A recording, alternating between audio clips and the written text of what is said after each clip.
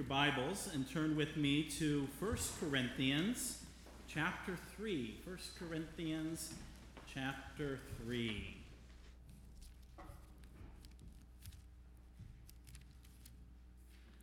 I'd like to share this afternoon a scripture that has taken on a greater meaning to me over these past few weeks, and I hope that it will be an encouragement to each of you.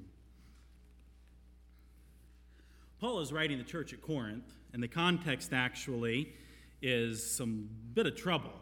There's some schism in the church at Corinth, as some of the body is identifying with Paul, and some are identifying with Apollos, and some are identifying with Christ. It's caused a little bit of a problem here that Paul is seeking to address. My purpose this afternoon is not actually to address it or to look at it from the perspective of the schism or the problem. I'd like to look at it from the aspect of where our focus ought to be. And as Paul is writing here, he is dealing with this issue. And I'd like to bring your attention to 1 Corinthians chapter 3, and what we're going to look at is verse 8. I'm sorry, we need to get in context here. We're going to look at verse 7 and 8. Here he writes and says, "So then neither is he that planteth anything, neither he that watereth, but God that giveth the increase. Now he that planteth and he that watereth are one, and every man shall receive his own reward according to his own labor." You see, in life, we meet different people. And if we are faithful witnesses, we will be faithful to be sharing the grace of God.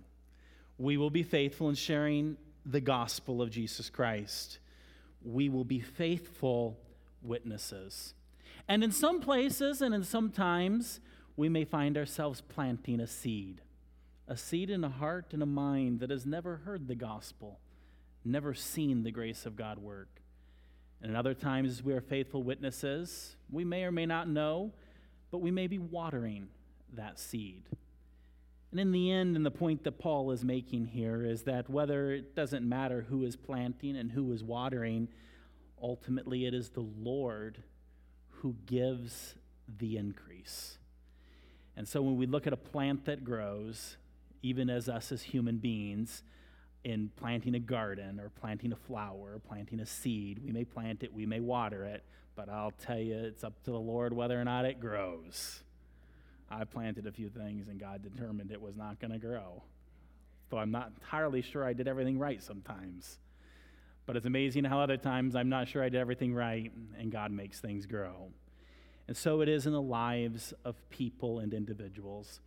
And this has been something that has been a challenge for me in the last few weeks as we have concluded the ministry here at Harrison Elementary School and the Good News Club. And there's been different efforts to varying degrees of success in reaching out and following up with these children. And as we began this afternoon, I wasn't quite sure how I was going to share this because I don't know if any of you noticed, but at the first part of our service, we had a family back here where one of the children was coming to Good News Club here up till our business meeting started. And we'd only met one of the three that were here, and here we had a family visiting this afternoon from Good News Club. I thought I was going to have to maybe change my lesson so as to not make them feel awkward. But in God's providence with the business meeting, they slipped out, and that's fine. But at the same time, I'm thinking of this message here. The planting, the watering, the increase. It's all of the Lord. And in following up and reaching out to some of the children and their families from Good News Club, and some with precious success and some where total contact is lost, I am reminded here that it's the Lord who has given the increase. And I am so thankful for the opportunity to plant and to water and know that he will give the increase. And I've been a little bit alert in hearing stories of how this happens in other lives. And I've been reminiscing and reflecting in my own life of people throughout my life that I've had opportunities to meet and know and have no idea where they are today. One of the more meaningful and special is when I was 16 years old, I was teaching in an Awana club, the third grade.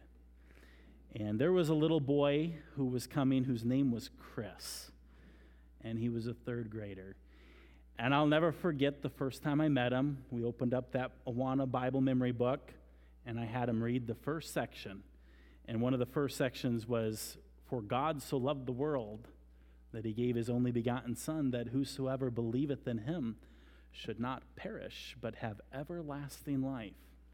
And we read through it, and one of the things I do with children is I read through the verses and then I try to explain them, because it doesn't do much good to memorize verses you don't know what they mean. And this is a newer experience for me in some ways, alone. It was one of the first times I'd ever been working one-on-one with anyone, and I was only 16 years old. And we came to the next verse, and it's Romans 3:23. And so I handed it to him, and I said, "Chris, can you read this?" And he says, "For all have signed and come short of the glory of God." Now, how many of you think he read it right? He didn't know what sin was. He didn't even know how to pronounce it. For all have signed, he said. And so our relationship continued. He actually came the first week of Awana that fall and continued every single week. And he had a rough home life, but he came every single Wednesday night. And at that time, my brother Timothy and I also taught third grade Sunday school class on Sundays. And he would come to church on Sundays as well. And then every other week, I would go over with one of my siblings, and we would visit him at his home, and we'd follow up. So sometimes 3 times a week, I would see Chris. And I remember as time went by, it was in January when we were talking, and he just lived about 3 blocks from the church there in Mishawaka, just 3 blocks from the church. And we were talking about Jesus. And it was incredible because this little boy, third grade, had no idea who Jesus was, had no idea who God was. I mean, we were having to deal with all kinds of things that he would ask questions about. He was a great question asker. And I remember one day we were talking about Jesus being a shepherd. And in preparing for this morning's message, my mind went back to this. And there at the church, First Baptist Mishawaka, in the old auditorium, the whole wall is stained glass windows. And in the center window is a depiction of Jesus holding a lamb. And he has the wounds in his hands that are still there as wounds, and he's holding this lamb. And I was explaining to him that when we believe on Jesus, we become his little lamb that he cherishes and takes care of, and he leads us and he guides us. And all of a sudden, he sat up and he looks at me and he says, "Mr. Stephen, is that the guy in the window?"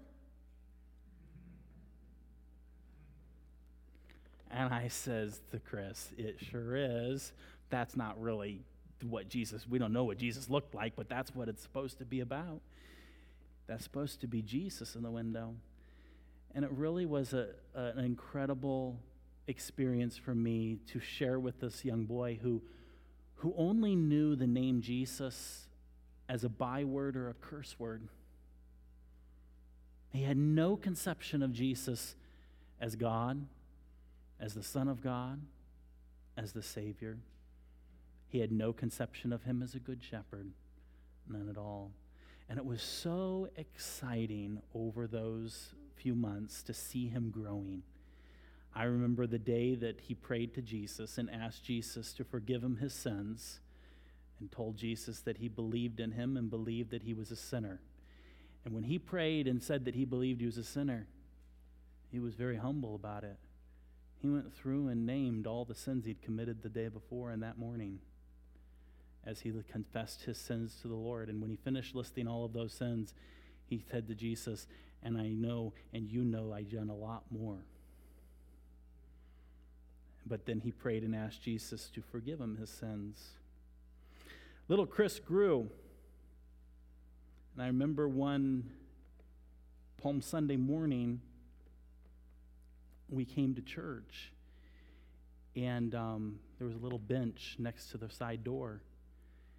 And we typically would arrive to church somewhat early. And one Sunday morning, Chris was sitting there in that bench. And he was crying.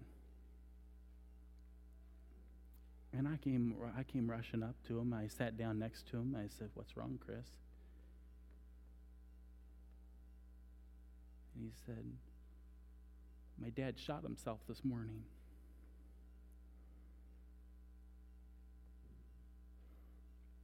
And we just sat there and we cried for a few minutes. And he just cried. He says, "Mr. Stephen, the worst part is that he never believed on Jesus."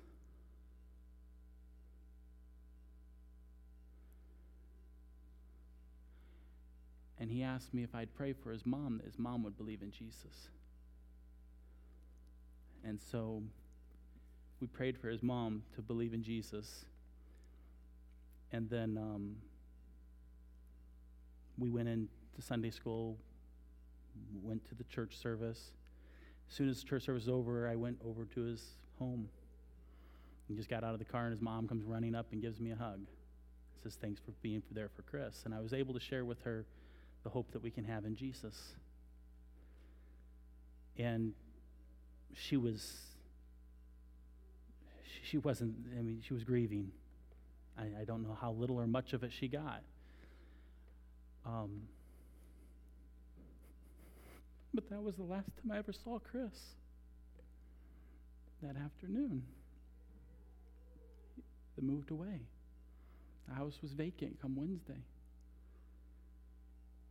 And I remember Chris. And so often I pray, "Lord, you know where he's at. You know where he's at. Please, please bring those who love you to teach him, to disciple him, to water the seed." I have no idea whatever happened to his mom. I tried looking him up on Facebook and never been able to track him down. I'd never seen him again since that Palm Sunday morning. And I find so much joy in the fact that none of this and nothing what was happening with Chris had really anything to do with me.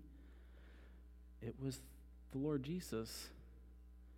And in all of it, he gave the increase. And I'm convinced I'm going to see Chris again up in heaven. And I look forward to that day so very much. On a day of tragedy was also a day of separation.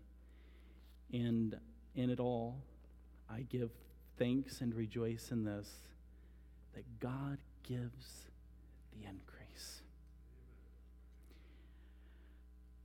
I was only 16 years old, and believe me, that day had a major impact in my life in reminding me of the importance to share the gospel. In the Good News Club, as we've been working on it and thinking through some of these children and praying for them and helping them through similar tragedies and sharing with them the hope that's in Jesus has been very encouraging and exciting to me. And I'm tempted to be discouraged when I'm not able to, when the connection has gone away to some ways. But then I'm thrilled when, they come here this afternoon, some of them. But in it all, I continue to pray, Lord Jesus, when I'm not able to be one who's watering, you're going to give the increase. And I pray that there will be faithful witnesses in these children's lives. There's other stories I could share of other children that I continue to pray for. By now are long grown, grown. Some of you may remember Austin and Autumn, who'd come to church here with Evelyn and I. And up in one day, they moved away too, totally disappeared. Then a few years later, I was out here cleaning out one of these window wells, and Austin comes flying in a little car, and he jumps out and he says, "Pastor Stephen, is that you?" And we were able to connect and talk a little bit, and he wasn't walking with the Lord. I don't know where he is now. I haven't seen him since then. And yet I know that he had the gospel. I remember the experience with him and his sister, Evelyn. I would sit in their living room. We brought fleas home from their living room. But we would sit there in their living room, and we would have a little Bible lesson with Austin and Autumn, and Mom would sit on the kitchen table right in the next room. And I can remember several times where we'd be sharing something from the Bible, and all of a sudden I'd hear this voice coming from the kitchen saying, "What you say?" And I'd say, "Well, you can come join us." And she'd come around the corner and say, "What you mean by that?"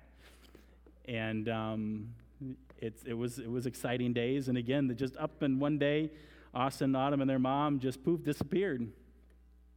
Similar situation in the neighborhood we used to live. Some of you may remember Michael. Remember the boy who wanted to be a Marine?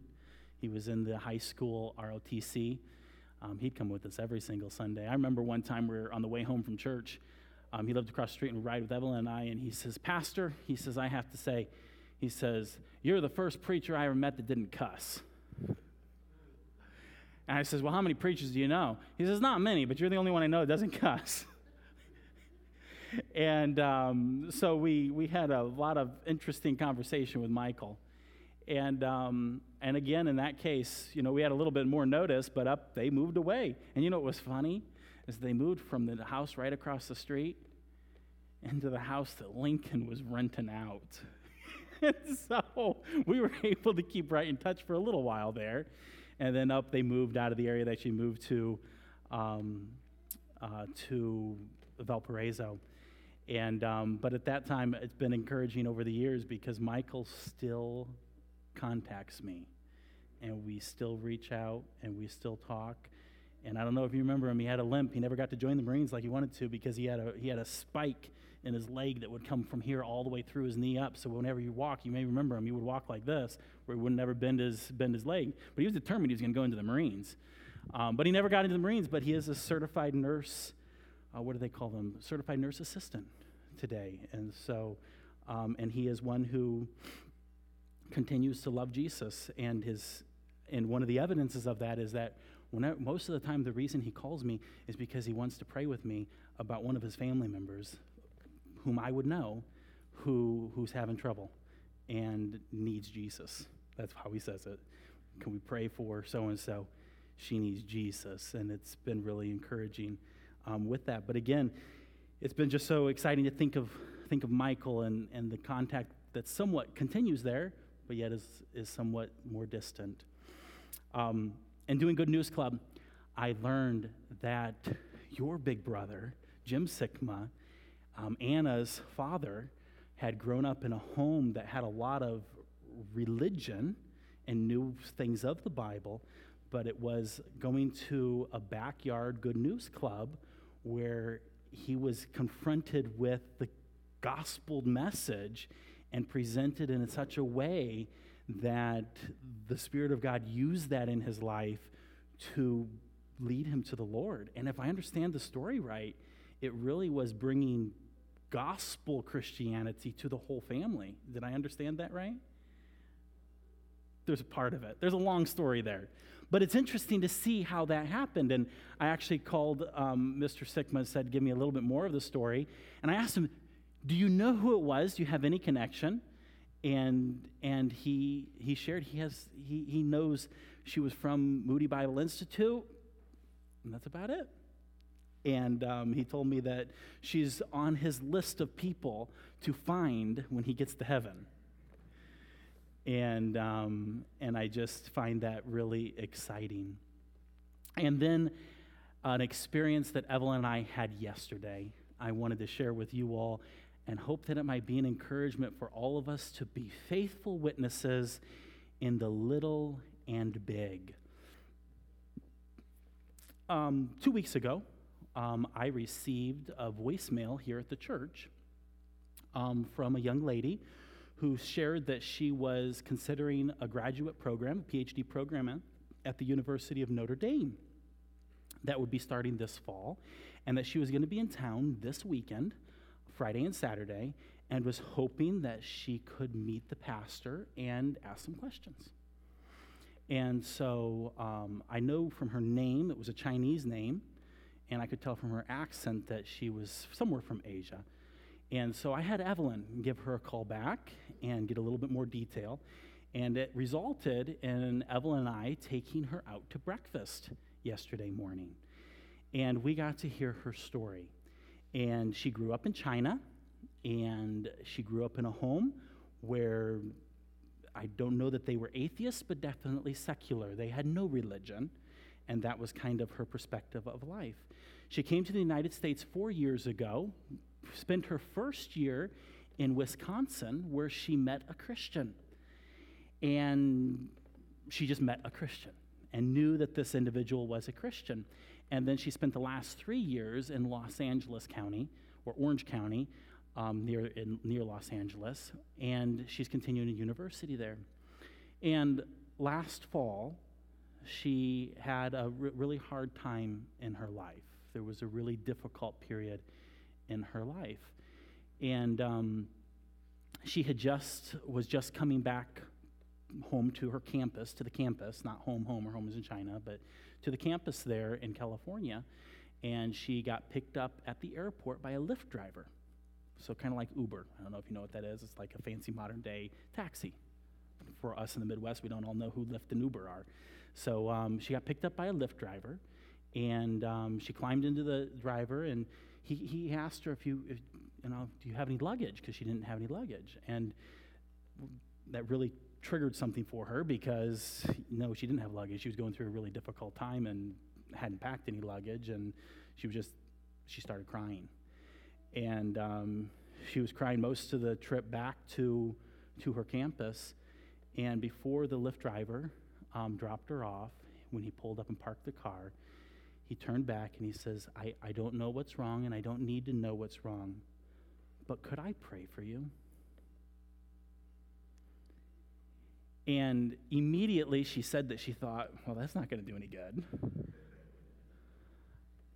But sure, why not? So she told him he could pray for her. And he prayed for her that she would know peace, and that God would comfort her, and that God would help her and give her direction and through the problems and the difficulties that she was having. And she said that in the midst of this, she had no reason to feel any peace, but she felt peace. And she got out of that car peaceful. And for the last few weeks, she had no peace. And yet, as this man prayed, she experienced peace in her heart. And she said that immediately she began to think, this God may be real. And so what she did is she ended up calling her friend in Wisconsin, whom she knew was a Christian, and began to have conversations with her and some Zoom calls. And as the time went by this January, her friend in Wisconsin, through Zoom, was able to lead her to Christ. And she's been connected her with a campus church there in California. And now she's considering the PhD program, and she's grown so much in 2 years, she already knows the vital importance of being a part of a church. So she's deciding between 3 different PhD programs, and part of her consideration is a church. And it was really encouraging to me in the sense that I thought of that Lyft driver. She commented on his kindness, on his politeness to her, his respect in not prying into her problems, but just praying for her. And that was the start to lead her to seek out someone she knew was a Christian. And so I'm seeing here, there are some that plant and there's some that water, and then sometimes it goes back and forth. And in it all, the Lord gave increase. And now she's looking here, and maybe South Bend, and maybe Fellowship Baptist Church. And she actually had called a few different churches in South Bend to set up opportunities to meet with the pastor, to ask some questions. And this is hard for me because there are some times where voicemails or emails are sometimes ignored because I have no idea what can of worms behind some of them. And I was convicted, though, because she said we were the only ones that call her back out of all the different churches that she had reached out to. And so, in some ways, I'm like, oh, thank you, Lord, that I didn't miss that voicemail. But at the same time, it's a motivation to me to say, am I faithful in all the little things, knowing that I do what God has called me to do in my corner as a faithful witness. And that's how this young woman came to know Christ, was a Lyft driver who prayed for her and showed her kindness and grace, a friend that had witnessed to her, then a friend that had discipled her, and a church that had gathered around her. And now she's going to move across country to the strange town of South Bend. And maybe, will she continue to be watered and grown here? And will God use us or others? Will we be eager and ready and excited to be used of the Lord in his harvest and in continued discipleship? And so I just want to leave you with the motivation to be faithful witnesses. It's not always a Romans road. Sometimes it is just that, can I pray for you? And a showing of kindness. Yes, we need to all have the gospel, the Romans road, and the specifics of the gospel very much on the tip of our tongues. But are we looking for those little opportunities? And then also, are we praying that the Spirit of God uses them and that he gives the increase in those different places and situations? Because we have no idea. She has no idea who that Lyft driver is, and that Lyft driver has no idea where she's at, to know that his simple act of kindness has totally changed her life, and that they'll see each other and know one another in heaven. That's exciting. So let's keeping on, knowing that God gives the increase, and let's stay faithful. Gracious God, we give thanks to you this day for your word, for your gospel, for the hope we have in you. We lift up to you ourselves, that we might be filled with your Spirit and have a passion and desire, a faithfulness to be witnesses of you in the very specific instances, intentional instances, as well as those that are just in passing and casual. Lord, we know that as your word goes forth, as your truth goes forth, it goes not forth in vain, but it goes forth in profit, for you're the one who gives the increase. So may we simply be faithful witnesses that you might use. And Lord, I just uplift to you many, many, many from all of us in different times and contacts and that we have had with people in the past. I pray that you would work in different lives. I think right now even just of Chris, wherever he may be, whatever he is doing. Lord Jesus, I pray that he might be growing in you and might be following you as was represented by that picture there in the window, that he might be that little sheep who follows you. Now a man, may he be a witness too, and may he know your goodness in his life. And Lord, there's others like him. Lord, we just uplift them to you right now, praying that you will guide them, that you will draw them to yourself, those who have backslidden, those who have wandered, those who are drawing closer to you and may be vibrant in their faith, may they grow more. And Lord Jesus, you know where each one is at, and we pray that you will just work and bring others along who might minister and bless them. And it all, may they and us and your church follow you as the good shepherd. We seek you now and need you. We praise you and love you and give ourselves to you. And it's in your name we pray. Amen.